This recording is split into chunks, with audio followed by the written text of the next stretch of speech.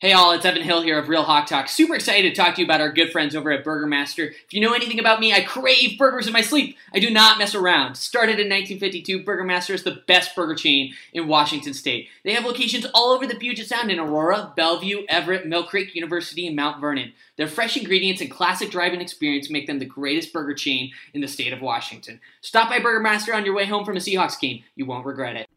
Hey everyone, it's Brian. The real estate market is crazy.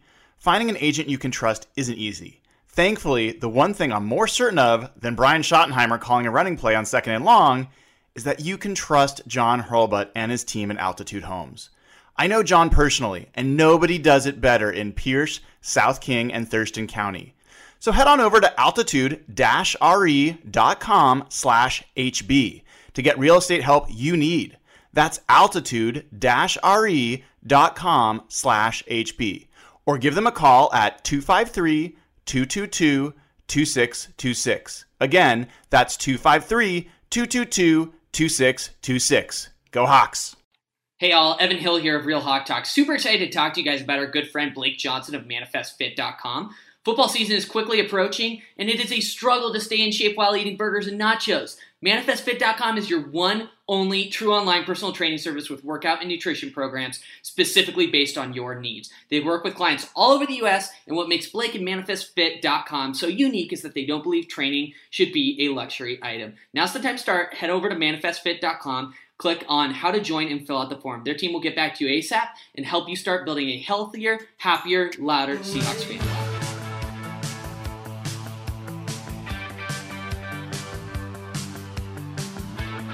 I can never tell if this is truly working because we have 17 different softwares on the back end that are jerry-rigged together.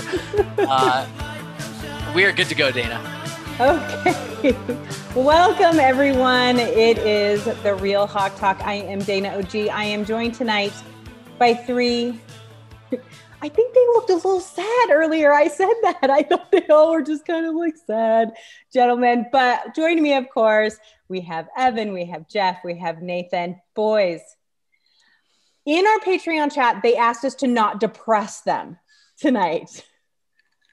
So that'll be harder for some of us than others. But Nathan. Well, the good news is there's been no real, Seahawks information campaigns out there recently. It's been really dead on the Seahawks front. There's no discussion whatsoever about, anything important.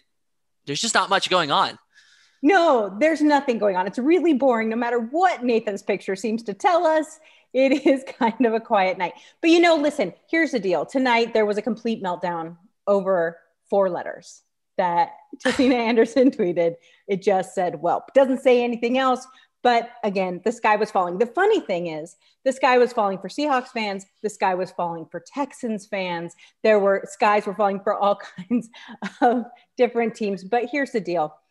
In my opinion, and I'd love to hear your guys' opinion, nothing has really changed in the last 2 weeks. Let's be honest. A lot of chatter, a lot of talk. One thing changed. What changed? One thing Your changed. background changed. All right, yeah. Premeditated. Dunlap got cut.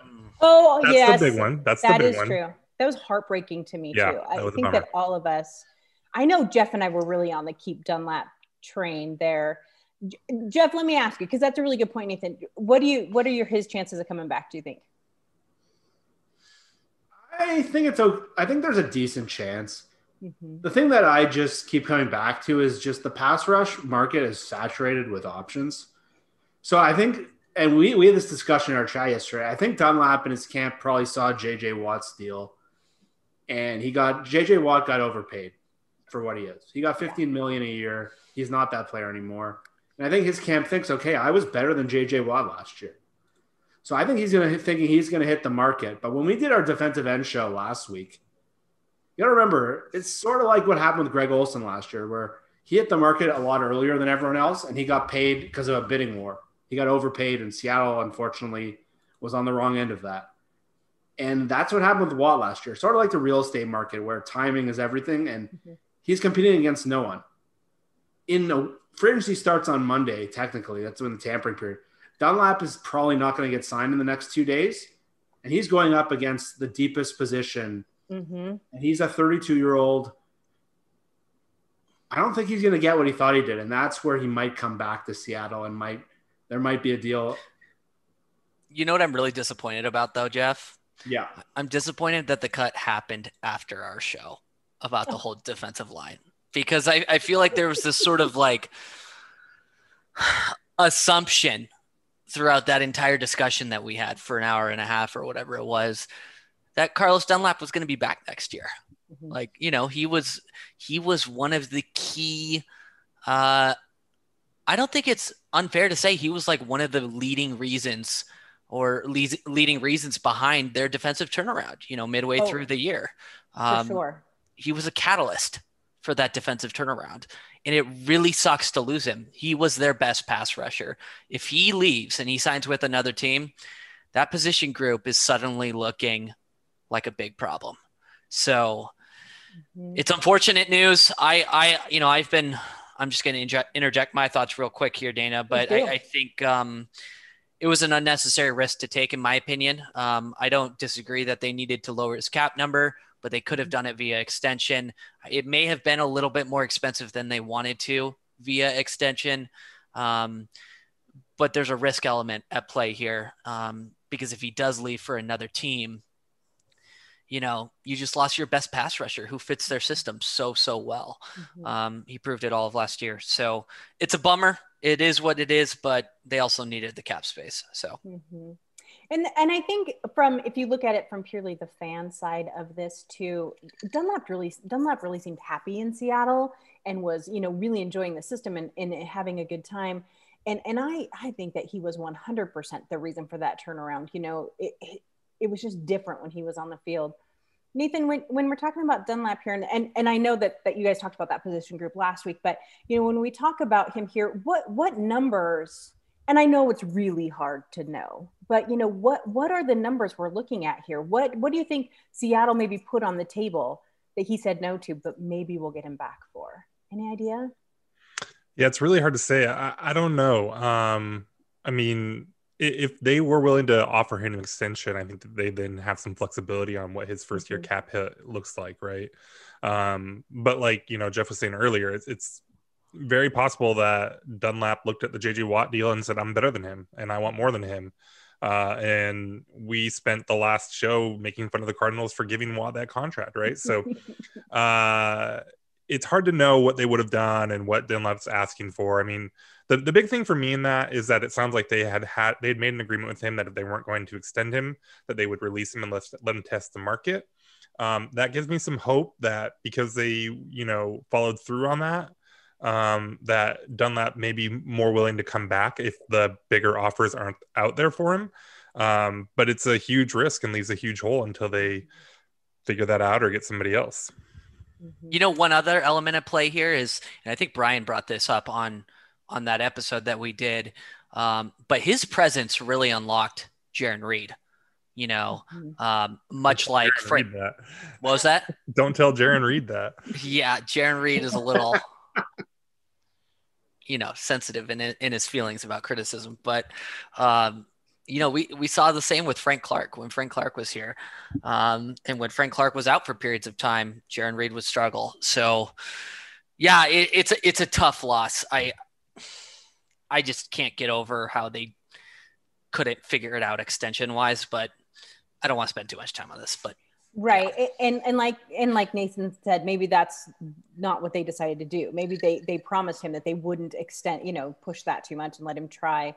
And, you know, there's all kinds of things that go on behind the scenes that we don't know about, and, you know, conversations and deals and all that other stuff. So I really hope he comes back. I really feel like he was such a good fit. So yeah. So of course I want to mention that obviously Brian is not here with us tonight. He was not able to join us. So I hope you guys are okay with me hosting and trying to keep this group as positive as I can. There was a request from Sam in our Patreon chat that said, please, Dana, keep them positive.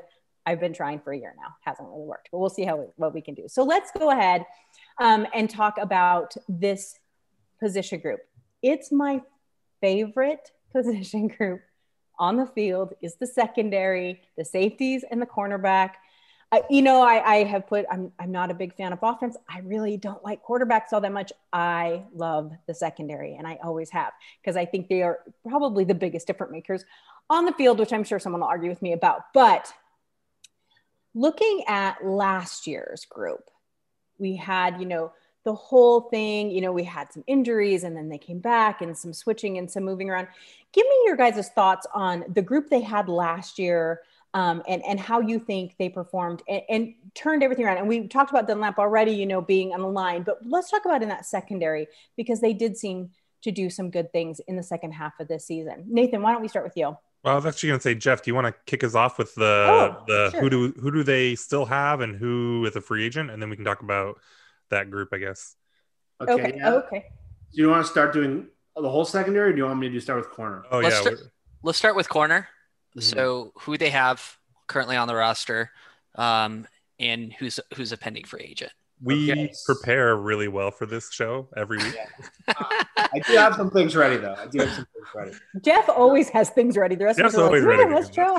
Okay, so at cornerback, they have under contract Ugo Amadi, DJ Reed, Trey Flowers, who got a little bit of a bump in pay, and Marquise Blair, who a lot of people seem to have forgotten about. I don't know if he's a corner anymore or safety, but he is still under contract. UFAs coming up this year, they have Shaq Griffin, who was their starting left corner last year, and Quinton Dunbar, who was their big acquisition, and then Nico Thorpe, who mostly plays special teams.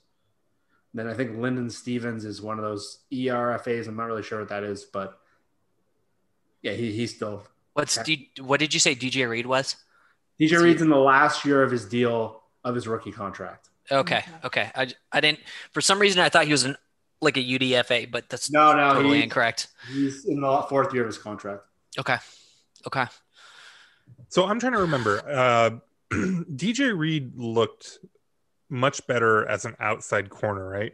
Than he did. Definitely. Which is not really intuitive, right? When you kind of think about his skill set and his size and everything, you kind of think of the nickel position, right?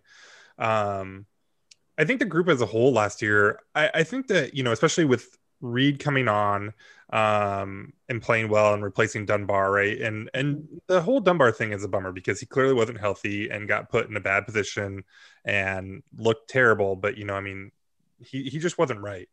So once they kind of sorted out their health issues and got their starting group with Reed and Quill, I thought they looked fine, right? I mean, the defense played really well down the stretch. I think people are kind of down on Quill right now, and I get that he's probably going to make a lot more money than Seattle can afford. But I think that he played pretty well overall in the season. I think he's still a good player. He didn't have the crazy PFF grade that he had the year before, right? And maybe he's kind of maxed out on just how good he can be. And I think we were probably hopeful that he could continue to grow and stuff. But I thought he was good. I mean, he was really solid for the most part. So, by the time the season ended, this cornerback group looked pretty decent. Ugo was a nice surprise at nickel. I don't think he lit the world on fire, but he was solid. No big mistakes or anything like that. So it was a pretty well-rounded group by the time they kind of figured out all their pieces. Am I correct in reading your sort of tea leaves here that you might be changing your opinion on them wanting to extend Shaquille? Oh, I don't know. They might. I wonder if they don't have a soft spot for him. But you've been making comments though, Nathan, over the past couple of weeks. I want to dig into this a little bit because you were initially like, if my memory is correct, you were initially like, he's going to get paid way too much in free agency. I don't think he's a good player to extend that good teams, do. But you've been saying recently that you believe more and more that they're going to bring him back, right? I think he's a good player. I think there's a good chance that, for a while there, what were we talking about? Him getting 15, 16 million or something like that? Yeah. Yeah. And, I don't know. He had kind of an up and down season. So I don't know where I was. I'm sure you can find me saying different things at different points of time. But no, I think he's good. I think that they might have a soft spot for him. They might, he was a mid-round guy that they found and they coached up, and I think he played pretty solid for them. I just think they might have a soft spot for him. But 19 million in cap, that's. So what number are you comfortable retaining him at? That's the thing, with the cap number and everything and knowing for sure, they have $19 million, right? Like, I'm not comfortable signing anyone at any amount of money. Like, Nobody gets any money. Nobody gets money. There's no money. Come back next year. We are a poor football team. Yeah. No money. The weird thing is they're like 12th in the NFL in available cap room, and they have no money. No, they are. I should give you a little bit more context, Nathan, and maybe you know this, but maybe the audience doesn't. But Jalen Ramsey sits at $20 million a year, top of the cornerback market. Top 5 corners are pretty much $16 to $20 million a year. Top 10 is, $12 million a year on that bottom side of the 10. What number truly does start to make you uncomfortable in terms of retaining him? I mean, in a normal year, I think anything kind of 10 to 12, I'd be mostly okay with. I'd be fine with. Right. If you start getting up near 15, 16, where you start talking about like top 5 and stuff, and the whole top 5 thing, right? Every year the market is set, right? Basically at every position, just because that's how it works. And so it's probably not crazy to think that in a normal year, he probably would have pushed something like 15, 16 million, even kind of having an up and down year. Yeah. And that would have made me a little uncomfortable, but like, yeah, I would, if $12 million wasn't like, 65% of the cap or something like that, their cap space right now, I'd be fine with that, I think. And Evan, you can probably explain this better. If someone signs like a $14 million a year average, what's the first year number? Because that's the thing they're going to have to sort of squeeze. Like Levante David got a $12 million a year deal yesterday, but his cap hits $3 million this year. Yeah. So it's typically like, this is a very rough ballpark. And I'm glad you brought that up. It's typically like 50 to 60% of that average annual number that you hear thrown around. So if Jalen Ramsey got actually, I don't want to use a specific name that's already out there, but like if somebody got like 15 million a year, it's highly conceivable, if not likely, that first year cap hit is like $7.5 million, $8 million bucks, because it slowly creeps up. That's the way teams structure those contracts, is super low base salaries in the initial years. And the way it works out from the player's perspective is, signing bonus is all paid up front. So from a cash flow perspective, that player's not only getting the base salary, but they're getting, the total signing bonus of whatever that may be. So I'm not as worried about their current cap space number. I'm not as worried as other people are. Let me put it that way. That Dunlap move really opened up things for them. And, if they find themselves in a bind or in a pinch, in wave 1 or wave 2 of free agency, and they're like, they see somebody and they're just like, we got to have them. They could pull a restructure in seconds. Like they don't have, like, this is one other cap point that I just want to layer in here. When teams restructure contracts, they don't need player permission. Okay. So they already have what they called our conversion rights. It's a conversion right language in these NFL contracts, where basically the Seahawks could say, we're going to convert your base salary to signing bonus to save us cap space, and we're going to give you more money fully guaranteed up front. So it's a positive thing for the player, but they don't need the player's permission. So long story short, I actually think they're sitting fine cap-wise right now. Like they could totally easily afford like a Corey Linsley right now or a Joe Thuney. Maybe not both right off the bat. They'd probably have to do something, but they're okay right now moving into free agency. So I want to go back to Nathan's point about Griffin being, them having a soft spot for him. Unfortunately, this is the year soft spots don't matter, unless they can figure out a way. Now they can look down the road and we can all look at those TV deals and we can all know that they are going to jump huge. That cap is going to jump huge. And so if they can work with him, and maybe pull on his heartstrings, be like, don't you want to stay here with your brother? Don't you want to, work this with us or whatever? But this is a tough year, and this is going to be a tough year for any free agent. We've talked about that before, that, there's going to be a lot of 1-year deals. There's going to be a lot of prove it deals, maybe next year sort of a thing. But I think with him, unfortunately, what's going to get him is so many teams are in the weeds when it comes to the cap, but the soft spot and the people wanting him, wanting him to stay in Seattle, that's just not going to necessarily be feasible this year. It's going to be kind of difficult, but I want to talk about DJ Reed for just a few minutes. So he really came in and surprised a lot of people. And then the storyline came out where San Francisco was talking about how they really thought they were going to turn around and keep him, that they had no intention of letting him go. But he really seemed to wear that release from San Francisco like a chip on his shoulder. And he just played fantastically. What was your expectations? And Jeff, I'll start with you. What were your expectations when they brought him on board? And do you see him, just getting even better next year? Is this someone that Seattle should invest in long term? So I'll start with your first question. My expectations were absolutely nothing. He was coming off an injury. They seemed, like Nathan said earlier, his body profile as a nickel corner. They had Amadi there. They initially had Blair there. It seemed like just a shot in the dark, build up depth, total flyer. Mm-hmm. And he is very unique compared to the kind of players that they have. And he's not their typical outside corner. He does not have the frame. He does not have the long arms. He's, I think, 5'9" or 5'10". I don't know his exact size, but he just looks nothing like the same kind of profile they have with Sherman and Browner and Griffin and Dunbar and Flowers. They all kind of are built the same way. But he added something that was totally unique to this group, and he was just a playmaker with, not for a better word, ball skills. And they don't, the downside and the sort of the knock on Keel and sort of been the knock his whole career is he doesn't really have that in this game. Mm-hmm. And Trey Flowers, to his credit, he got better this year in the second half. He's not a guy who takes the ball away. He's not a guy who makes a lot of plays on the ball. He's a decent cover guy. But really, since Sherman left, they haven't really had, even like dating back, Justin Coleman was pretty good at this too. But they don't really have someone who made plays on the ball. And I remember that Washington game specifically. Reed was one of the best players on the field in that game. And he just added something. He added a level of confidence, a level of just like, I'm going to beat you and I know it. And you kind of have to have that attitude either to play receiver or corner. You have to have this overconfident, like, I don't care if I'm wrong.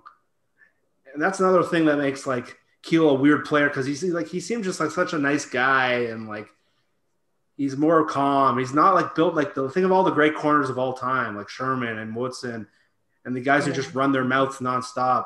You sort of have to be built like that to play corner, and Reed sort of fit that personality.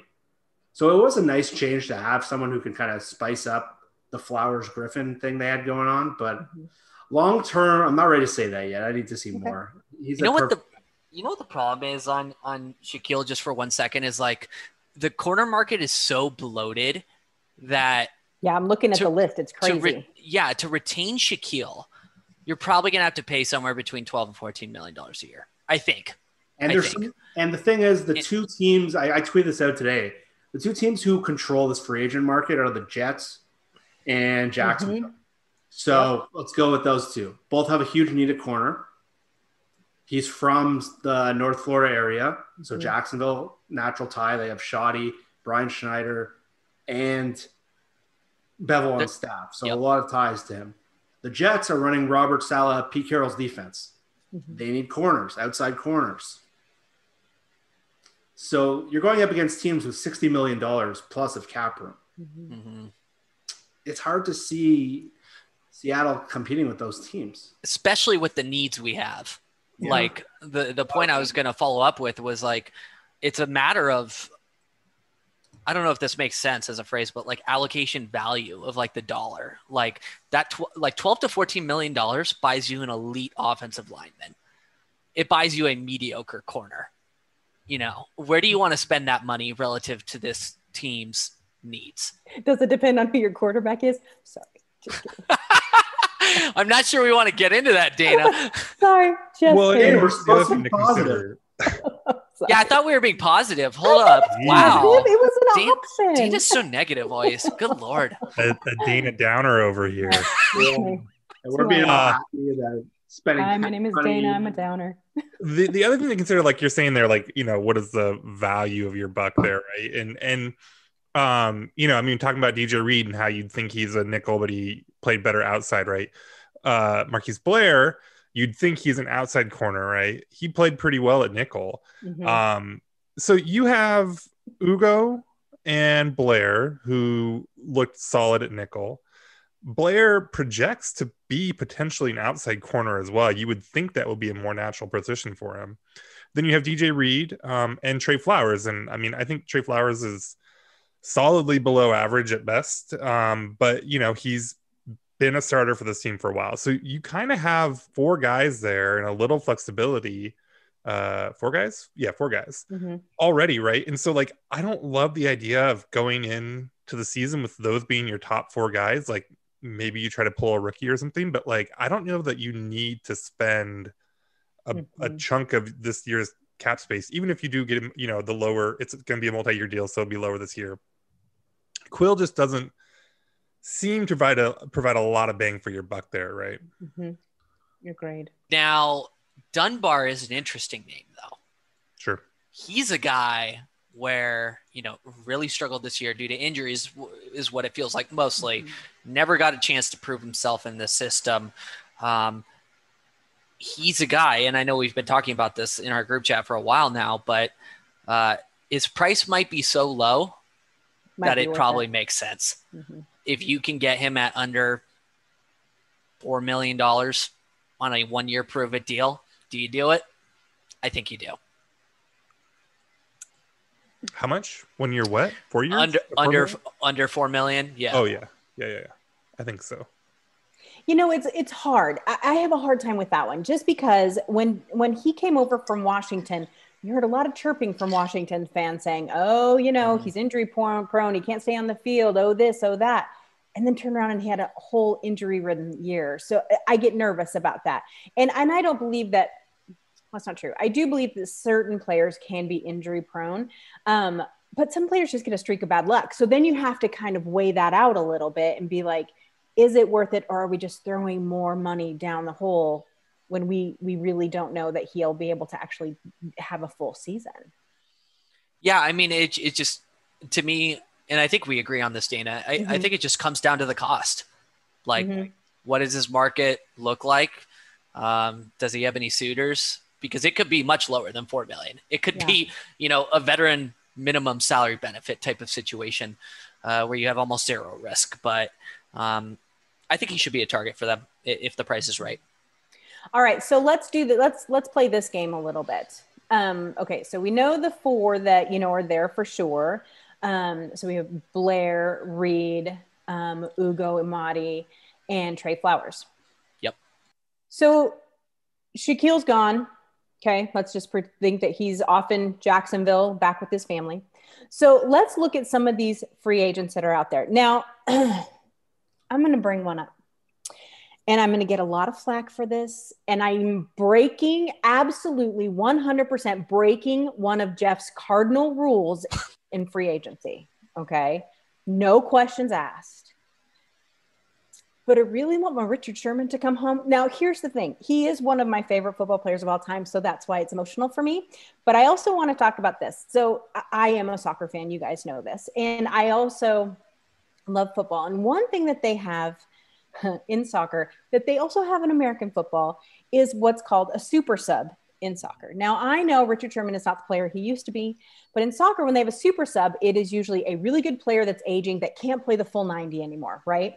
And so they bring him in, you know, for situations, NFL situational player.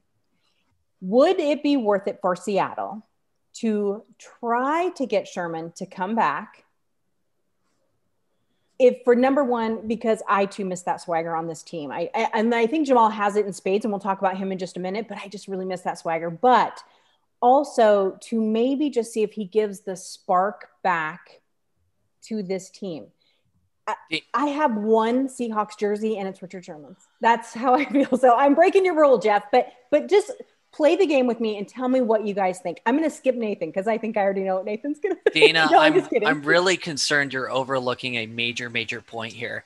Richard said he only wants to play for a Super Bowl contender. Oh, stop it. Just stop it's just not a natural fit, unfortunately. No, I think that you are being a Debbie Downer, and we need to move on from that right now. You're That's not being also positive. fair. Is this a horrible idea? Is it just my heartstrings? But I'm telling you, I just really miss that beat. And it's not a Legion of Boom thing for me. You know, it's not that. It's the player, the teacher, the presence. Are you worried at all about his relationship with Pete Carroll? No, I'm worried about his relationship with someone else on the team, not necessarily Pete Carroll, but someone else on the field. But I just think it would be really fun to have Jamal Adams and Richard Sherman on the same field at the same time. I think that would be just fun.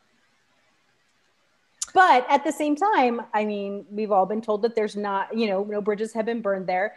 And his family still lives in Seattle. I'm drawing straws. I'm just, please, oh, please, oh, please. I think it would be so fun. Yeah, Jeff, right. you want to jump into this one, Jeff? Okay, so to add what you're saying before, he actually might be at a point where it's not breaking my rules, because I don't think the cost to bring in Richard Sherman is going to be like, if you have to pay $10 million plus to bring in him. Oh no, I wouldn't even want that. I mean, that's a no, but I think he's at the point where he's more concerned about fit, and he does a podcast with Chris Collinsworth every week, and you kind of get a sense of where his head's at, and he's more concerned about being on a team that he can sort of rebuild the defense, so similar to what he did to Heath believes he did in San Francisco, where they were kind of in a no man's land team, and he went there, and then he like a lot. Trent Williams was on their show the other day, and he was just saying how much Richard meant to that team, and basically they looked up to him for everything, and he was just in there last year. So I do think it would make sense in the fact that I don't think he would cost as much as some of these other guys. I think he would do a lot for sort of rebuilding the attitude in the team, but he's not the same player he was. He barely played last year. Yeah. You would kind of set up a transition to the next phase. They're going to have to draft the guy if they're going to lose, and they don't really have that number one corner. So I don't hate it at all. I think it would make sense if the price is right, but if some of the things that him and Russell seem a little unsettled, and I think if he has other options, he might go somewhere else. Yeah, I don't know. I guess, it's wishful thinking on my part, but, to think of him having to be like, go to the East Coast and not be on the West Coast or whatever, just for 1 to 2 more years. I don't know if that would be super appealing. It would have to be good money. I'm sure, that would probably make a huge thing. And Nathan, I really do want your thought on this. I love the idea. I'd love to have him back. Yeah. It's just a cost thing, right? I mean, right. I don't know that you can pay him more than, $4 or $5 million a year, right? And I don't know that he's going to want that right now. And I think, I love Sherm. I do wonder though, like if he comes in and let's say Blair just balls out, outside corner and Reed continues to play well. Can Richard Sherman handle being a bench player? Like, can he handle being a backup? Is he okay with not getting any snaps or maybe even being inactive? I don't know. Yeah. There's some other interesting veteran names too, if you want to. Can I? Yeah. I am begging to throw out a name. Okay, do it. Begging to throw out a name. Jason Verrett from San Francisco. He was on my list. He is maybe one of my top targets for the Seahawks this year. The Why value, let me explain. The value will make sense. Injury riddled history, blew his ACL like 3 years in a row or something like that. Joining the 49ers, played 13 games for them last year. Talent wise, the dude is like a borderline All-Pro. Okay. Like that's not disputed. Like highly talented player. Yes, has years of injury concerns, but he played really well for San Francisco last year, and he was on a 1-year deal with them. I'm not sure he's going to get some crazy amount in free agency with, the concerns around his body. But if he's somebody that Seattle could bring in around, like a 3-year.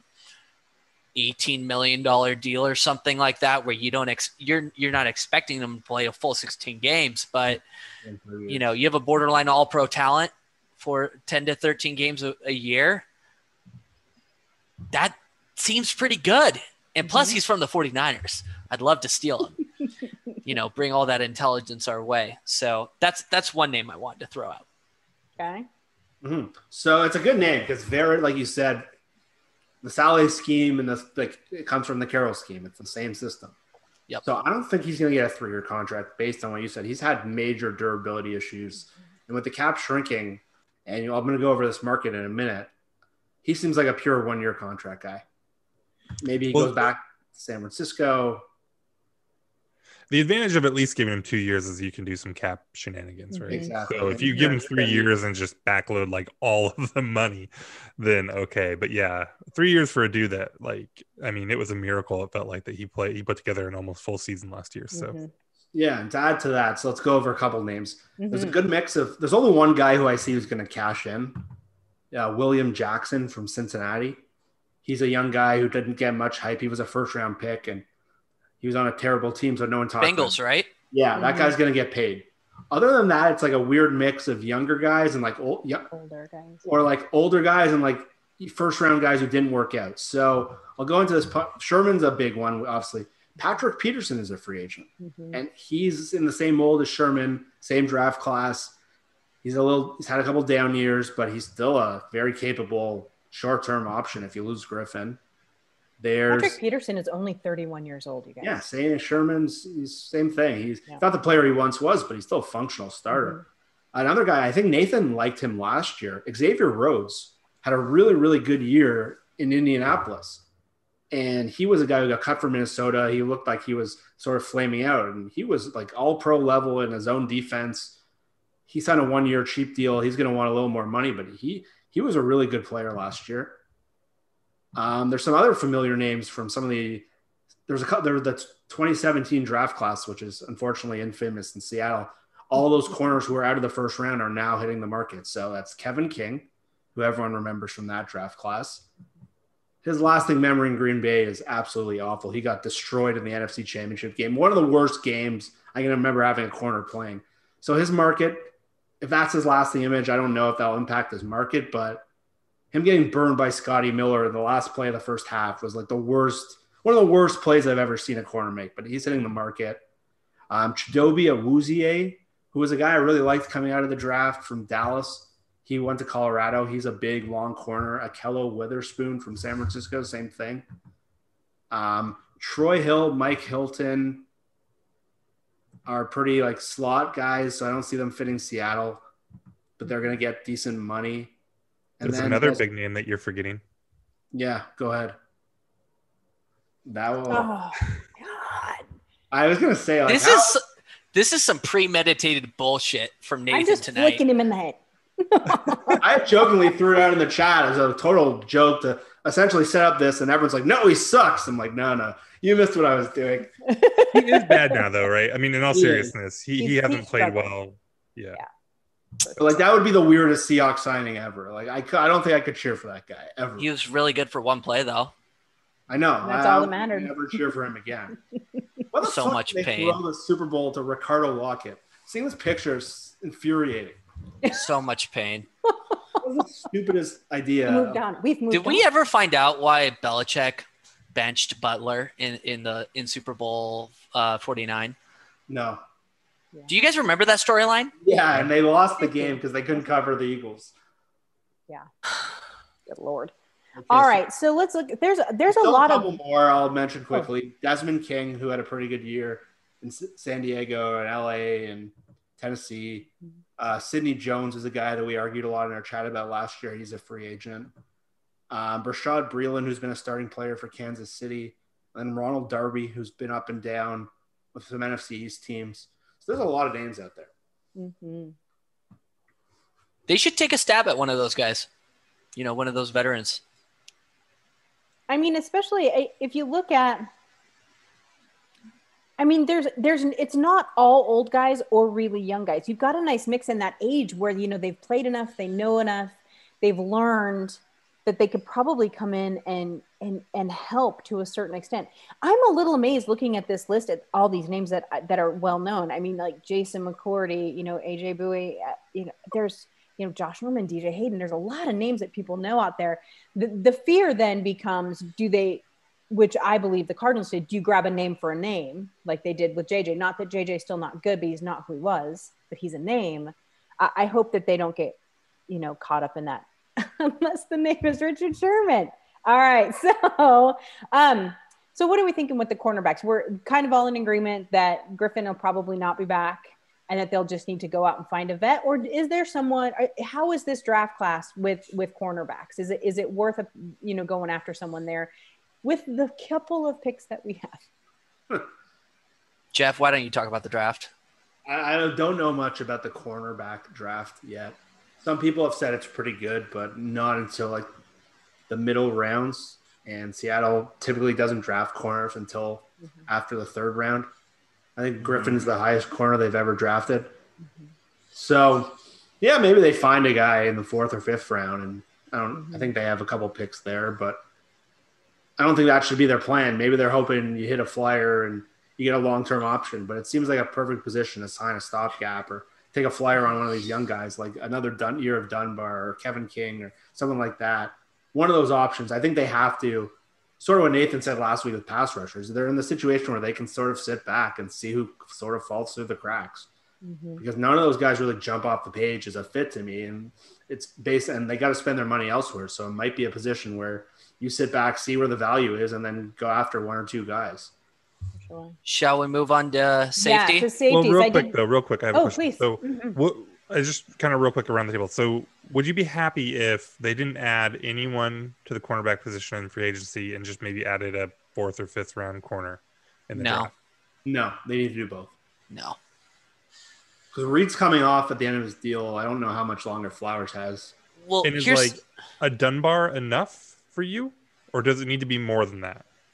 I think I'm fine with that. Just a body, one guy. I'd be a little nervous. I'd be nervous about Dunbar too. Yeah. If you can get another guy without that history for close to the same amount of money, I think I'd probably prefer that.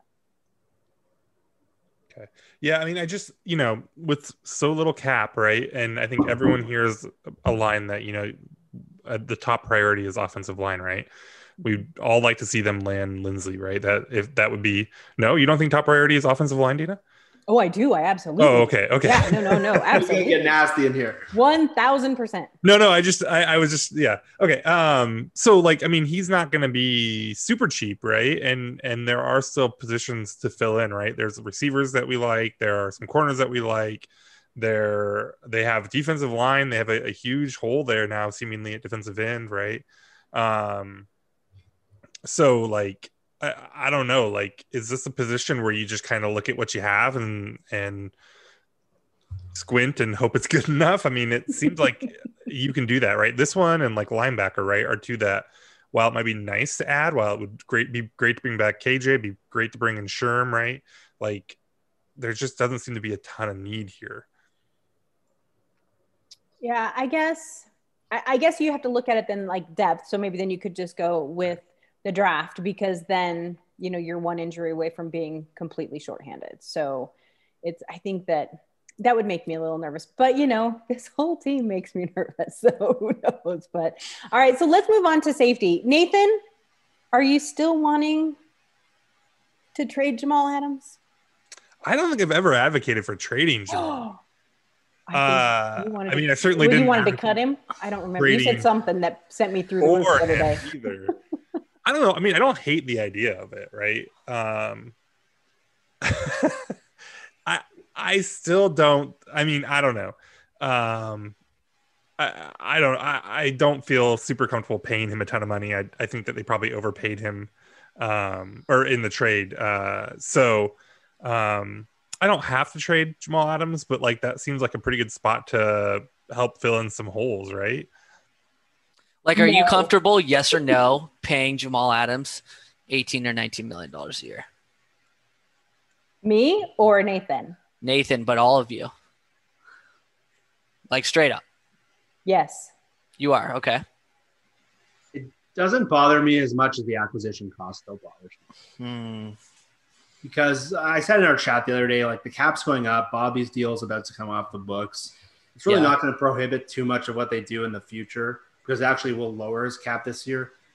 But I still can't get past what they paid for him.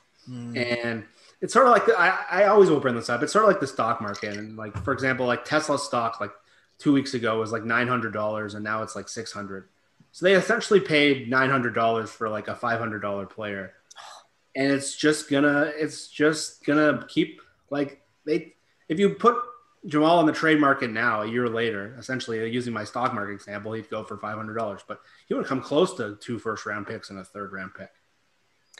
Here's the thing. I feel like I need to stand up for me and Brian, because it's always Brian and I that are like, you have a blue chip player. He is completely, team changing. You pay him. And I still believe that. It probably doesn't help. Again, my favorite position on the field, but was he a team changing player pre Carlos Dunlap? With his injury? No. But you know what? Yes. That first game, you can't. He was good. He was good in Lord, Atlanta. That was nice. I will give that to you. That was good. And that was so beautiful. I think if we see more of that, which we started to see more of, once he was starting to be better, and now he's had surgery, I think that next year, yeah, I'm really excited about Jamal Adams, and I really want him to stay in Seattle. So, and that's just, like I said, I'm probably a little biased on that. Jeff, why don't you read off our safeties and who we kept, who we don't have, all that good stuff. Okay, well, Jamal Adams is in the last year of his contract. He got the 5th-year option. I think it's $9.5 million. Quandre Diggs is in the last year of his contract. He's, I think, making around $5 or $6 million. Ryan Neal is an ERFA. I don't know what that really is. Evan might know better. Exclusive rights, free agents. Yeah, so he'll be back. He'll be back. He played way above his head. And then who's the 4th safety? Hill's a free agent. If they sign him, I would be stunned. Hill is a free agent, you said? Delano Hill is a free agent. And that's their entire – Demarius Randall is a free agent. Honestly, I'd bring back Leno on like a minimum salary deal. Nah, get rid of him. He's just like a sign of a wasted pick. I don't. But you need that depth, Jeff. You can sign a league minimum guy to just do what he does. He plays special teams. Okay, I'm not going to die on the Delano Hill. Yeah, you're not wrong. They signed him to like an $850,000. I'm like, fuck this. Done with it, man. I don't know. I think that those guys you just walk away from. It's like, okay, we failed on this pick. This is a disaster. Him and Tedrick. That was god. Because the worst part is this is the 2017 draft. That's this year's free agency, and all the names we keep seeing, Juju and all these guys, Posick, and it just keeps coming back. And they figured, we fixed the Legion of Boom. We got Tedrick and Delano. And then they're going to, if they don't sign Carson and Griffin and Posick for that matter, they're going to have 0 players left from that draft class. 0. And we always look at what that draft class could have been. I think in 2021, they are going to have 0 players left. That's crazy to think about. That is crazy. Mm-hmm. Oh, wipe it off the books. Moving on. I think that's the draft class that changed this entire franchise. Jeez. I think in this safety group that we have in Seattle, though, I think that Adams and Quandre Diggs are 2 optimal players for extensions and for getting some of that money off of this year. You get them, get the numbers lower this year, pay them later. You guys know how I feel about Adams. I want to talk about Diggs for a second, though. I never got my pick 6. I begged for it all last season. Every single game, I never got it. But I still think that he is a quality player. Nathan, is he someone that you think Seattle should keep around? Yeah, I mean, he plays an important position. He plays it well. I thought he started the season off pretty rough and then kind of evened out a lot. Didn't have any real I don't remember him giving up big plays or anything. He seems to play all that really well. So, and he's making $6 million or something like this year? 6.1. Yeah. I mean, you're not really going to, I don't know. Again, if it's the difference between getting Lindsley or not, I don't know. There's a lot of guys I'd cut before him, right? Like Jaron Reed and some other folks. So I don't see any reason to think about moving on from him right now. Right. Keep in mind, though, Dana, you said something. He is a player, if they were to extend him, would actually reduce cap space. Mm-hmm. Just an FYI. So Jamal Adams is a guy that would increase cap space for 2021. Oh, yes. I'm sorry. I didn't mean both of them. Yeah. You're good. I thought Adams would decrease too, right? So Jamal Adams, I think I'm getting my terminology maybe a little bit confusing. extending Jamal Adams would save the Seahawks cap space this year, Right. but Okay. extending Diggs would not save Okay, the you Seahawks got it cap back. space this year. Oh, you flipped them. Oh, okay. Yeah, Did I? Yeah, My yeah, fault. that's You got okay. it back. I was like, wait, I thought that. Yeah, okay. Yeah. So I think Seattle's pretty solid in those two positions. Does anyone disagree with Diggs about what Nathan said about Diggs? No, very accurate. Keep him. Yeah. Right. Okay. So is there any need in this position, do you guys think, to go out and get that free agent? Do you feel like you need to do that? Do you just go into the draft looking at this? Once again, I'm not a big draft person, so I don't know what the safety looks like this year, but or is this, is this one of those positions that Nathan was talking about before they just kind of let it ride? Yeah, I would agree with that. The Seahawks right now have so much uncertainty on their roster.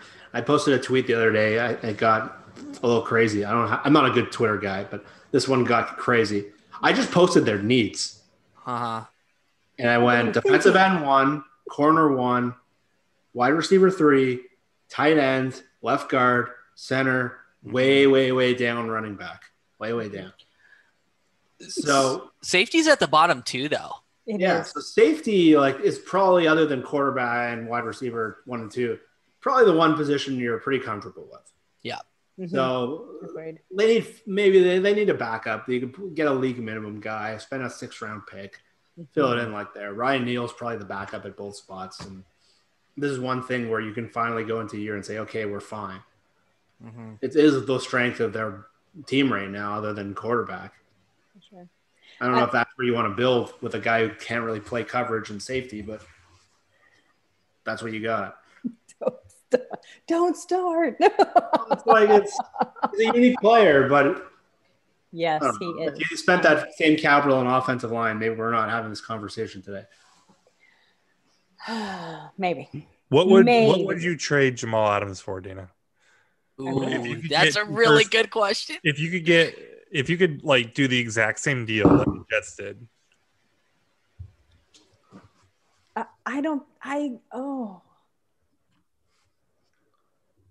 It's essentially a free year I'm of taking that Jamal as a Adams.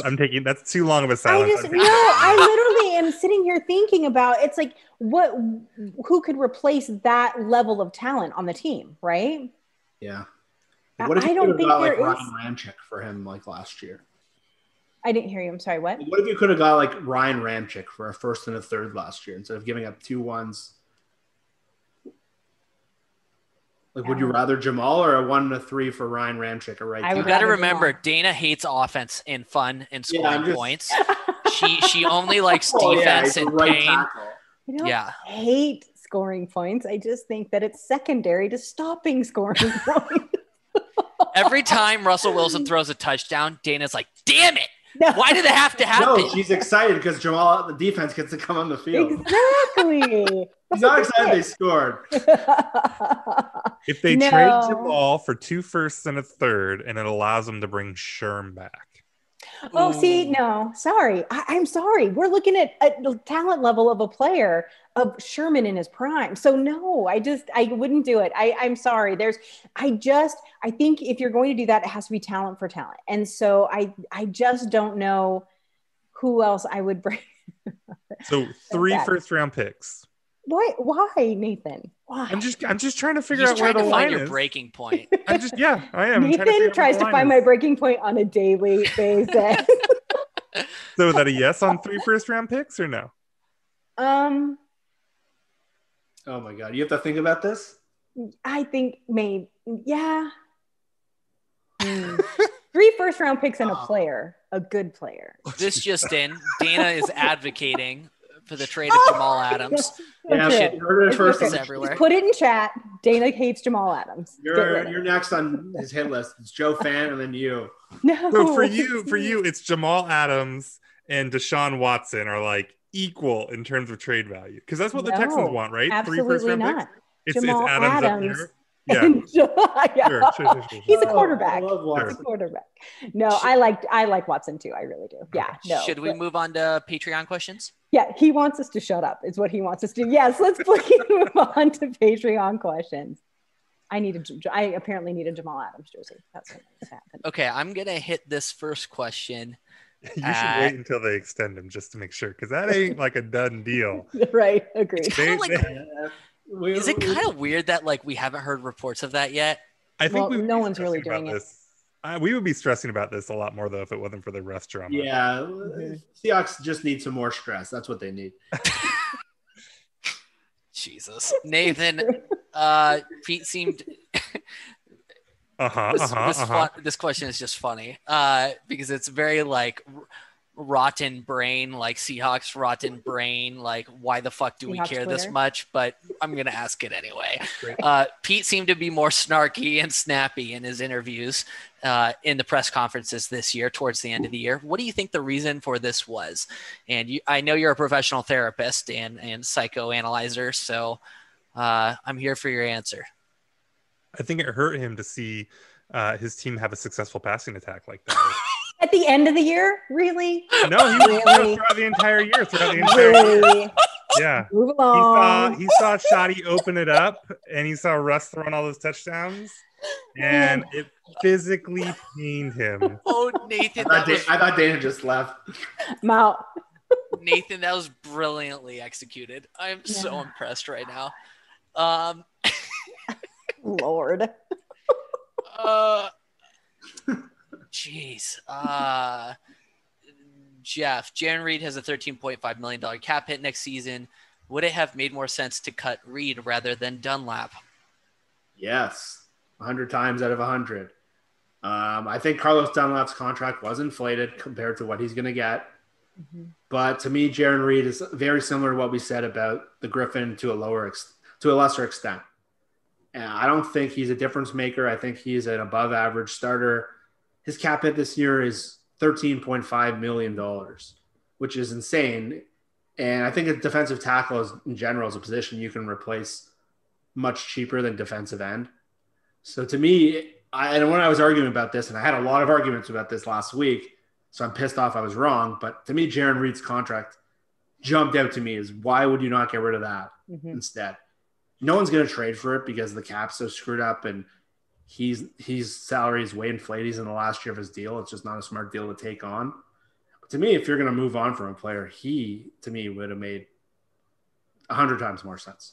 But it's just a different situation, right? I mean, Condotta reported this, that they had an agreement when they traded for Dunlap that they would let him play out the year and they would either release him or extend him, right? And it may turn out that it was extremely dumb that they didn't extend him, right? Who knows what Dunlap was asking. But like I don't think releasing Dunlap was just about freeing up cap space, because I think you're right? I think Reed makes a lot more sense to cut if that's all it's about. Maybe you cut both. What's that? Maybe you could have cut both. Well, sure, and maybe they still will, right? I mean, who knows? Depending on what they end up doing, but they need to do more. Yeah, I think the Dunlap thing was. I don't think people are talking enough about the agreement that they made with him when they traded for him, right? That's a good point.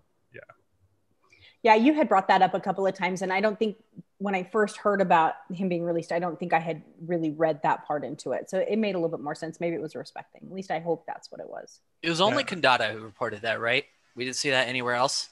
That's all I saw. Yeah, I don't know. So it could be wrong. Right? I'm not doubting the report. I was just curious if we saw it anywhere else. I know Evan's a big Jaron Reed guy.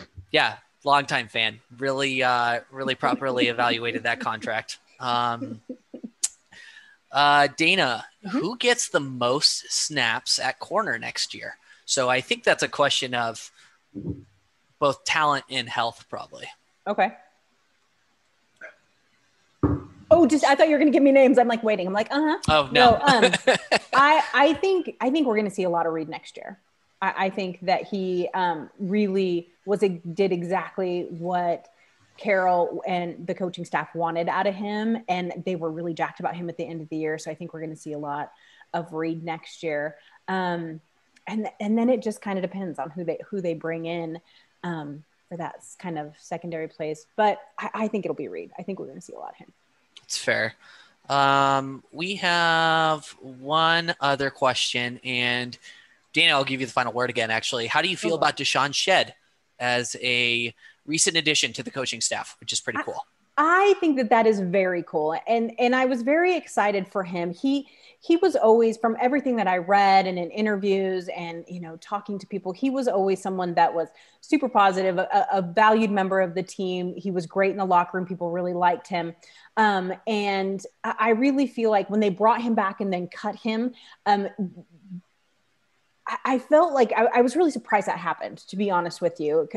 Although we weren't really able to watch a ton of training camp, but I was a little surprised. So I'm glad that they saw the value in what he knew and how he knew the system, and are going to use him as a coach. I wouldn't be surprised if eventually we start to see a lot of ex-players as coaches. I kind of have always felt this way on Shed pre this whole coach signing. And maybe it's a little bit of a hot take, but I thought he was like an underrated I did too. Depth part of that Legion of Boom. Oh, like, I did too. The least hot take thing ever. Yeah. No, I completely agree. Incredibly reasonable. Nobody ever talks about him, right? Yeah, but when Maxwell or Sherman or, I don't remember if he was still on the team with Browner. I think that came later, but he was around. It Shed was like a very capable corner in like those 2013, 2014, 2015 years. Like, dude he'd be a cornerback one on any other team, like during those years. Yep. He Jeff, was just stuck fuck off. Deshaun Shed was amazing. I think he was. I think he was solid. Yeah, I think like a very calm take to like an extremely over the top. No, I agree with you completely. And I think that, one thing about the Seattle front office is, as much as Nathan hates them, they really are pretty good at seeing through some of, you're just going to eat me alive when I say this, but seeing some of the outside skills. So not necessarily on the field skills, but teaching and that sort of thing. They brought him back. And I really think that he will flourish in that role of coaching. Not every player can be a coach. We all know that very well, but I really think that he'll probably do well there. Another ex-Seahawk that is now coaching too is Jerron Johnson is back at Boise State, and he's coaching for his college team now too. And so I think that we're just kind of see some of these guys whose names we knew and they were in that Legion of Boom and coaching roles now. And I think they'll succeed well. It's crazy seeing the former best cornerback in the league and the former best strong safety in the league. Yeah, it's coaches now, it makes you feel old. We are old. Some of us are old. And I'm no fun. I'm the mom. I'm old and I'm no fun. That is all we have for Patreon questions. Okay, great. Well, you guys, I think you guys, this group has gone through all the position groups. And Jeff, you said you tweeted out, where you thought their biggest need was, if you had to narrow it down other than offensive line, because I think that we all agree with that straight across the board. What is your one position of need just to wrap things up tonight? It's got to be pass rusher. There's just a glaring hole on their roster. Without Dunlap, it was the biggest issue. If you watch those first 8 or 9 games, it was so obvious watching them. And right now, their number one pass rusher projects to be Darrell Taylor, who didn't play a snap last season. So we have no idea if he's good or not. Right. He's fine to have. He's a total wild card, but with their money, with the market, it's got to be there. If I do a quick second, it's tight end. I don't want them to spend a lot there, but they need to get better at that spot. Nathan, what about you? Yeah, I think that's exactly right. I think it's defensive end and then, after offensive line, right? Then defensive end. Then always after, offensive line across the board for sure. Yeah, double down on offensive line. Obviously, Russell is unhappy, and he's the most important player on the franchise, on the team, and keeping him happy and in the fold is important. So, satisfy him, build a wall around him. That's what they should do. Yeah, it's not too bold to say this is the most important free agency period for the Seahawks, maybe in this entire year. Yeah, here's the thing. We say that every year, but this year it's probably true. Like if they don't nail this, Russell might not be our quarterback next year. There's lingering effects. They have way more needs than they've had in a long time. And there's more names. I was looking at the free agent list, someone like Bud Dupree in most years is the number one player. He's the number 6 pass rusher in this class. There's way more names. Nathan mentioned a couple of names in our chat today. Emmanuel Sanders, a guy like that usually is one of the stud names in free agency. And he's the 18th best receiver. This is a unique year. Mm-hmm. It's unique in twofold because one, nobody has any money, but two, the market is flooded with great talent. So it's going to be, again, like we've all been saying, and every media outlet has been saying, it's going to be a lot of 1 year prove it deals or 1 year and see what else we can do for you. And it's just going to be who wins those phone calls. I think I don't agree with that, actually. I don't think it'll be 1 year. Shocking. I don't, though, because you don't have any flexibility with how you structure the contract when you do a 1 year deal. If you sign a 1 year, $5 million deal, it's $5 million against your cap, right? I mean, I'm not wrong there, right? Nope. But if you do a 2 year, $10 million, right, it could be 4 and 6 or 3 and 7 or something like that, right? Right, but isn't it going to come down to the player if they'll sign a 2 year deal because they know that cap is going up. They know there's going to be more money to be had out there.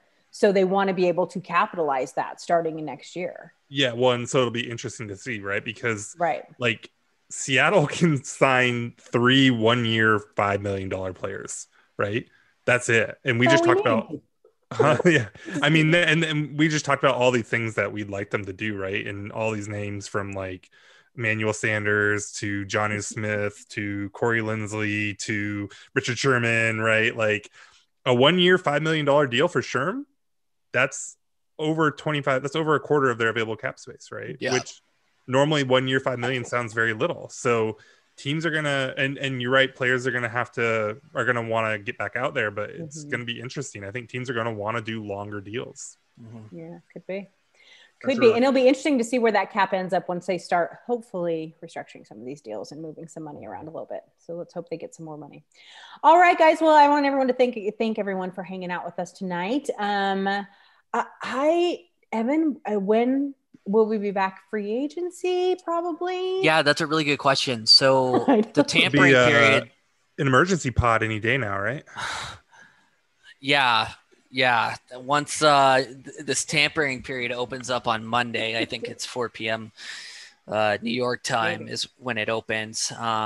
That's when the tampering period opens, and then Wednesday is like the formal kickoff of contract negotiations and free agency. So I think maybe we'll just plan for next Wednesday.